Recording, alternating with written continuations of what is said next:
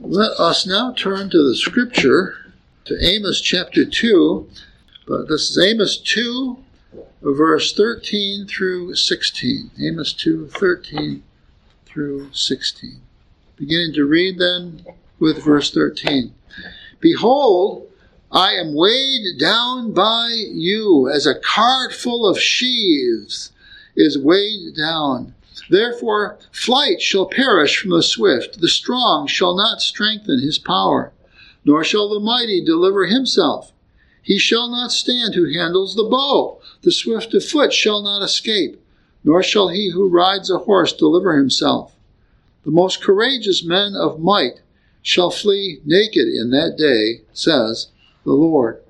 We have a wonderful little passage or a little refrain that I think it's one of those passages that if you were reading through Amos, you might well just fly on by and not see the significance of it.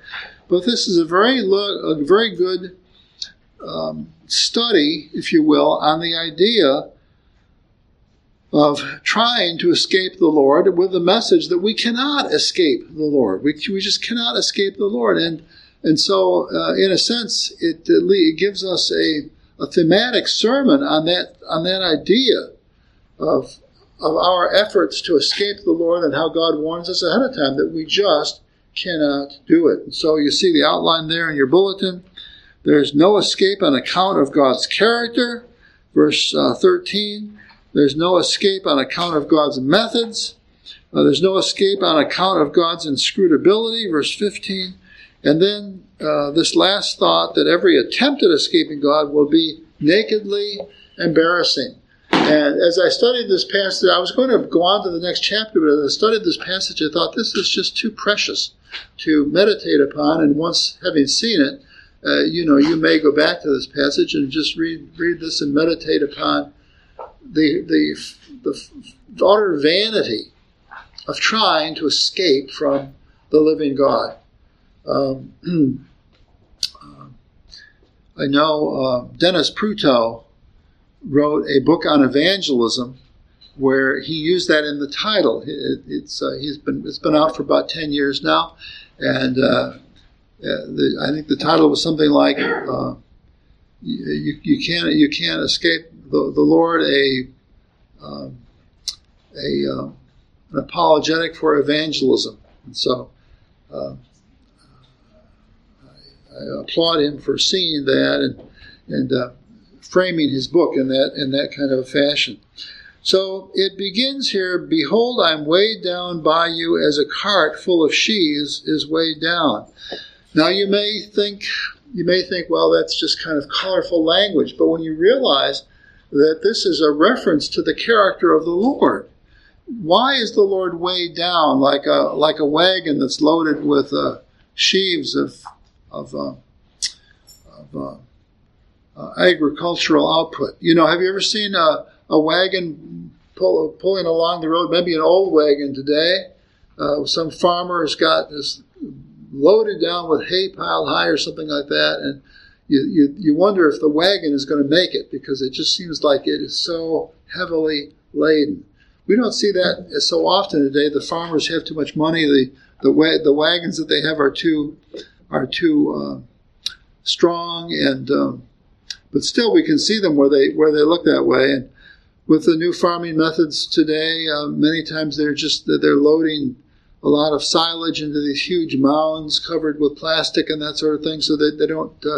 There's a limit to how much they bind hay today, but I'm sure that we've seen these pictures, and so you can see a wagon that's heavy laden. And Amos compares this to the Lord. He says the Lord is weighed down like a wagon that's loaded up. Well, now, see, why is the Lord weighed down?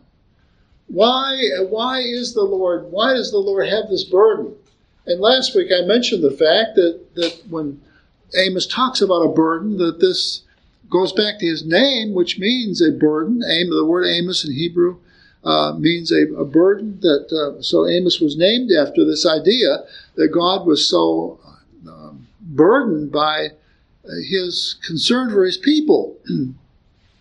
But now if we ask, why is God burdened? this goes right to the character of the Lord.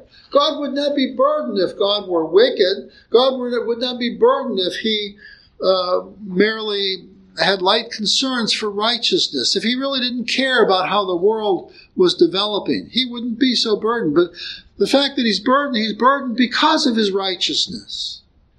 He's burdened because of his might and his power. Now, the Lord allows this creation and the developing social cultures in the creation, he allows them to wander from him. He gives us free will. But it doesn't mean that that free will is not responsible and that he will not reclaim his glory at some later time by bringing recompense for those who freely ran from him and disabused his name. So the reason for his being weighed down, it's an emotional response in figurative language for us as human beings. It's a metaphor for the fact that God is so good and that God cares so much. And that God in his might and his power, the might and the power of God is simply restrained or held back in terms of its potency, its power to strike us down. It's held back by both his long-suffering, as it says in Romans 1, and his endurance.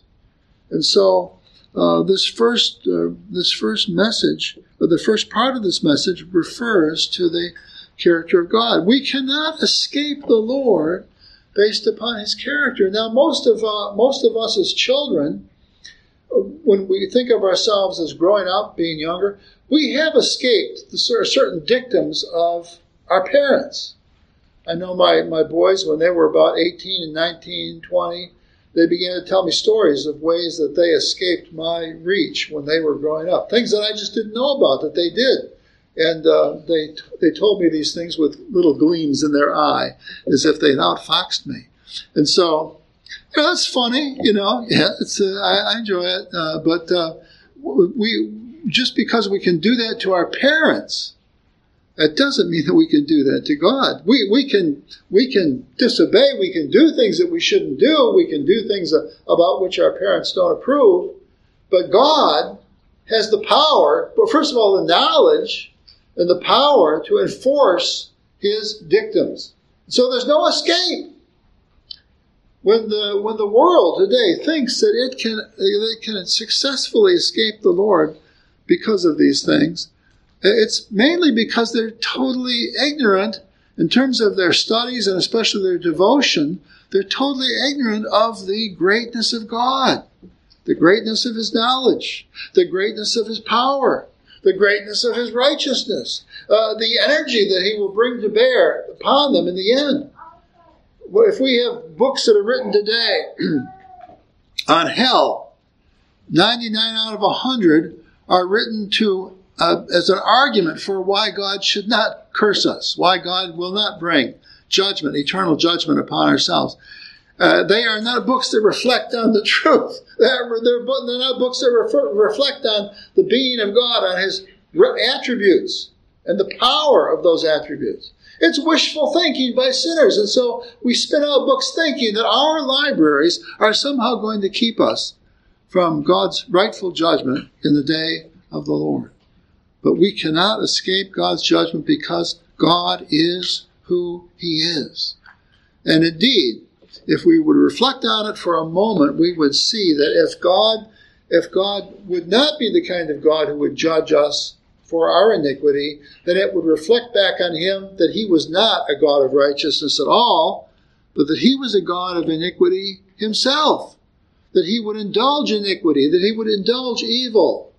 We think of the efforts of this world and the politics of it and the ethics of it, and how awful they are compared to the reality of who God is. And that was the first part of Amos' complaint here, or warning against the people of his day. Behold, I am weighed down by you. And you get the emotional sense of that. I am weighed down by you, as a cart full of sheaves is weighed down. And he goes on from there to then articulate why there's not an escape from the Lord on these other grounds either. So the second idea is the methods of the Lord, or the way the Lord works when he brings his justice to bear upon men. So verse 14 says, therefore flight shall perish from the swift. The strong shall not strengthen his power, nor shall the mighty deliver himself. So he takes a couple of examples, the people that are swift and then people that are powerful. And he says, if you think that you can escape by these various gifts that you have, or these various strengths or accomplishments that you have, it can't be done. And so the intelligent, even the brilliant of this world who are not believers, God says, he says, the fool says in his heart there is no God. Because the brilliant may use his mind, he may conceive of a great philosophy, he may write many books, he may start many schools, many endeavors, but these things will not be effective because God will undo them. Because of God's attributes, he will work at every point at which people take pride in themselves. Here, swift of foot, or mighty power. God will work at these very points. Right now in the world, the Lord allowed us, in His grace, He allowed us to develop and discover nuclear power in the last century. But now we labor under the fear of that escaping. We labor under the trepidation that we will lose control of these things. We say, well, if different countries or different cultures can hardly control the arms that they have, what will they do with nuclear power? And so it scares us. And there's been quite a bit of study on this lately and focus, because right now the world is so much caught in the turmoil of the war in Europe right now, and some of the things in China's threat against Taiwan and these kinds of things. And so in the same way, God takes whatever strengths we have, if we're nimble of mind, if we have insight, if we have brilliant people, well, God can turn those brilliant people against us. What's happening right now in terms of AI, artificial intelligence? Another great discovery God allows us to make in terms of digital logic and in terms of alter reality of the internet world, the computer world, and yet now when some people, when this was being discovered, they wrote about how powerful men were going to be, how man, in a sense, could not be restrained at that point, or at the new discoveries. But now we have some of the brightest people in our land that are terrified of how artificial intelligence will be developed. Why is this? Well, it's because God has His own way of dealing with these things and breaking them down in our midst. I love the way, this is one of the ways that God restrains the wickedness of the world. We think of a television station like CNN, which has dedicated itself so much against traditional values, which is another way of saying Mosaic values, the values of the Christian kingdom. And yet, here was a television station that just dedicated itself. If they could twist the truth, if they could see things from their own way, then they did it, and against all other logic or all other factuality. But what we see now is that this TV station has gone downhill, down and down and down, and now people are joking about it, and they have some of their broadcasters, like Brian Stelter and Don Lemon, are people that became famous in the pagan world or the unbelieving world for the way they would rail out against the values of the Bible as they had involved themselves with the society. But they got to the point where their readership or their audience was down so significantly that everybody knew.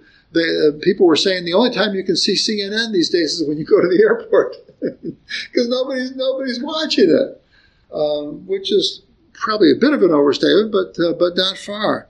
And so a year ago, they installed another head of the station. He was going to take it in new directions, but he was just fired this past week because it just seems like no matter what they do, they cannot succeed. And today, in the world of politics, while there are it seems like dozens of people that want the Republican nomination, the political thinkers are fascinated with what they call the short bench of the liberal progressive Democratic Party. So what we see here is that this is supposedly an ideology which is progressive, which is way ahead of the typical American way of thinking. It's going to bring all kinds of new things to bear upon us. The problem is that they have nobody who is younger who can make an argument for this stuff in terms of a political platform for themselves, so that they can argue that I ought to be president, or I ought to be a senator, or I ought to be a House of Representative guy. It's not that people aren't still being elected. Sometimes it's almost laughable, the people that we are electing. But what we see is that God is working here to undo these people. And so oftentimes the place where unbelief is most successful, much like in here, where Amos says the swift shall not be swift, and the powerful shall not be powerful. We look at a place like Detroit, where because we're not up there, because we're not Michiganders, we fail to realize how devastating the fall of Detroit has been. They had 50% of that city that emigrated out of Detroit. And there were miles of empty neighborhoods up there that they've brought immigrants into now and resettled in these empty houses. And they refuse to acknowledge what happened there. Same thing in California. Gavin Newsom is arguing that he ought to be the Democratic candidate instead of Mr. Biden. And he's so proud, he's got confidence. But then the people say, well, yeah, but why? The biggest problem California has is that you've been so successful in your program that people are leaving. You can rent U-Haulets to go to California very cheaply because there's so many leaving California going the other way. This is the way God works, insidiously. And so Amos says, therefore flight shall perish from the swift, the strong shall not strengthen his power. There is no way to escape the Lord. Because whatever your strength is, whatever your instruments are by which you will build your program against the Lord, God will use that very thing to bring you down, and you'll be destroyed. You cannot escape the Lord.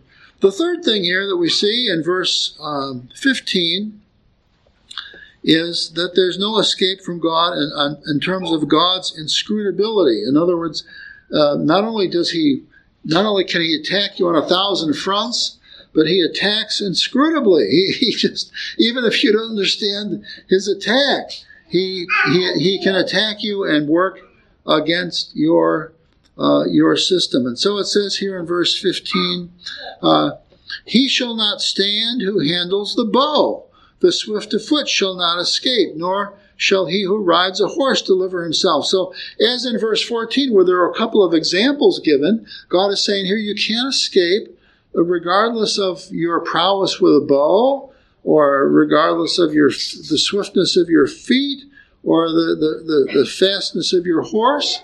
Many people have pointed out the fact that a lot of people today want our military to go electric tanks and that sort of thing. And then there are jokes that are made about you're trying to have a battle and all the tanks have run out of energy, and where do they get recharged out there on the battlefield? That's the kind of thing. God gives us these tremendous passions of culture for this or that, but they turn out to be vanities. The things that we considered strong, like the bow, or advantageous, like the horse, God will use them against us. His power is inscrutable.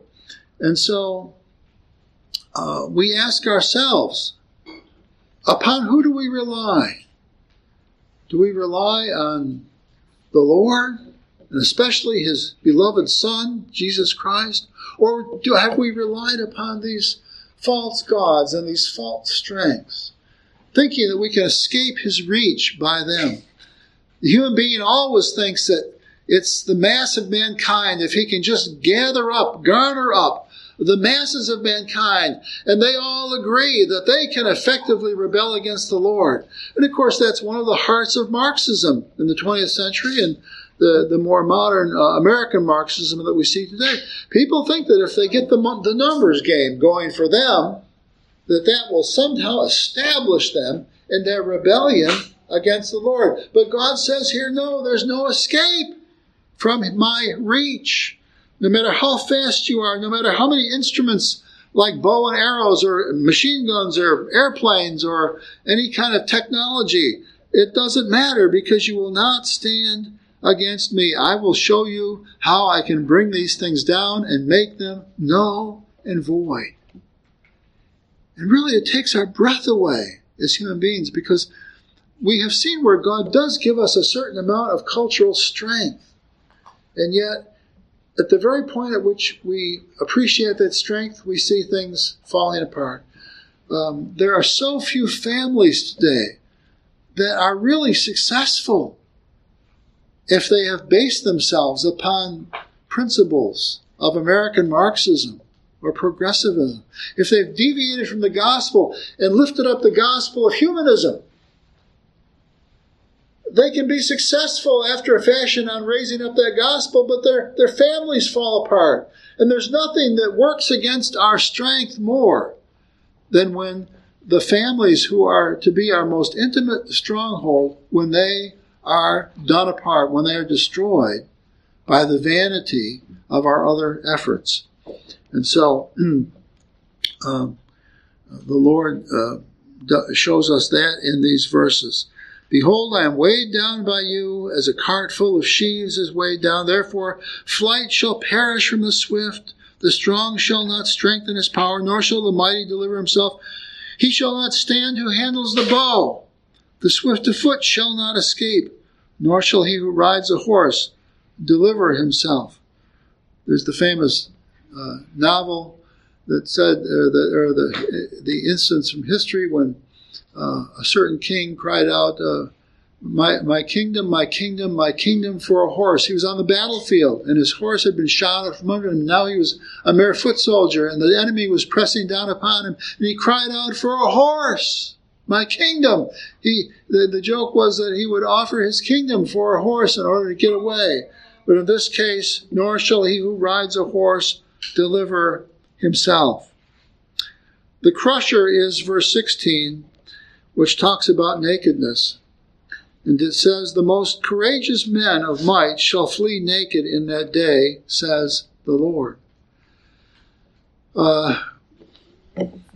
Nakedness reveals things about ourselves that we don't want other people to see. It reveals our intimacies that we don't want people to see. It reveals our weaknesses that we don't want people to see. You know, when I for a number of years I taught philosophy of aesthetics, or the philosophy of beauty, and I would remind my classes that really we're the most pretty when we're covered up. And there may be this lust after nakedness by the underculture, but really the clothes normally hide things that we would rather people not see. And but in this case, the Lord says, in the day of his judgment, there is no escape from him. And in fact, when we turn from him and rebel against him, we shall flee naked in that day, says the Lord. And so this has literally happened in Israel. The Assyrians, when they captured the northern 10 tribes, they cut off the skirts of the Israelites. The robes that the Israelites would have, they had the same effect as a dress, but it was culture-wide, both men and women. And in that day, the Assyrians just cut off the robes of the Israelites at the waist, above the waist, so that everybody's privates were showing, and he drove them into captivity that way. The Babylonians, the same thing. It was even more horrible because then he lined them up and he put fish hooks in their mouth and these long chains of prisoners with fish hooks and tied to the rope. And he didn't have to handcuff them because, they yanked the chain. It caught their attention with these gigantic fish hooks in their cheek, through the cheek of the Israelites. God's judgment is not pretty. Even today, where we flaunt ourselves before the Lord, just underneath the surface of our success, we have a culture of suicide and mental illness. Because despite the pretensions of our lips, our grand posturing, just beneath the surface of that are these problems. The transgender movement that people are trying to push today, they're trying to pretend that men can't have babies. And there's been a couple of terribly funny clips on video lately where people, as often women, will be just hysterical that men can have, arguing that men can have babies and that men can do this and that, and it's just preposterous. And the foolishness of this is shown when people who dedicate themselves, giving our children over to horribly ruin their bodies with these anti-sexual operations based upon your given sexuality at birth. And then one of the greatest arguments against these things is that the suicide rate is enormously high for people that do these things. And many of the kids now have tried to go and reverse these things. And they find themselves terribly depressed. You'll see these stories that have been brought to not many places, but on Fox, they've interviewed a number of people over the last year or two that have gone through these things. And now they're dead set. And now they cry out, they say, how could our doctors, how could our medical community, how could our parents, how could the mature people of our society ever have given into our delusion as young people to crucify our bodies that were given to us in the hopes that would take us away from depression and discouragement. And they find themselves, despite these humanistic gospel kind of developments, they find themselves even more depressed than usual. Because the most courageous of men of might shall flee naked in that day, says the Lord. What we have at the bottom of all of this is that we either have Christ or chaos. If we do not clothe ourselves with Christ, then there is no real hope for us. There's no confidence for us. There's no beauty in us. There's no strength. If we have Christ, then we are not naked. We have the robes of righteousness to cover us, and to help us, and to strengthen us, and make us new. If we have not Christ, then we have no alternative but to be shamed in the end, to be embarrassed by the discovery of our soul nakedness before the Lord. And so let us recognize the greatness that we have in Christ. Christ works for the character of God. Christ works against the methods of God's judgment, because God will not judge those who are covered in Christ. Christ works, the beauties of Christ, the mission of Christ works against the inscrutability of God's judgment as it falls upon us. And as we just said, there is no embarrassment. The Bible says that we shall not be shamed, those that hide themselves in Jesus Christ. Do you want to be shamed? Do you want to be embarrassed at the end of your life when God's judgment lays all things open and plain? Of course not. Then we should flee to Christ, and most of us have. we have sought out Christ. We have seen some semblance of this argument in our lives already. But we need to have this in mind so that we can talk to our neighbors and our friends and our relatives and disabuse them of any sense that they can escape the living God. Let's close in prayer. Our Father and our God, we pray that we might learn this simple lesson from Amos. We pray that we might see that here in this sermon of his is embedded this idea that you cannot escape from God. Amos came bearing a burden for Israel to tell them the way it really was, because they had deviated. They had run away from the Lord. Here they were, God's covenant people, and they had set themselves on a whole different tack, a different pilgrimage. They still called themselves Israelites. They still talked about Jehovah, but there was no joy in it. There was no zeal in it for the Lord. Our Lord Jesus Christ came and said, "Zeal for my Father's house has consumed me." And through his zeal we have obtained a covering. In his name we pray, amen.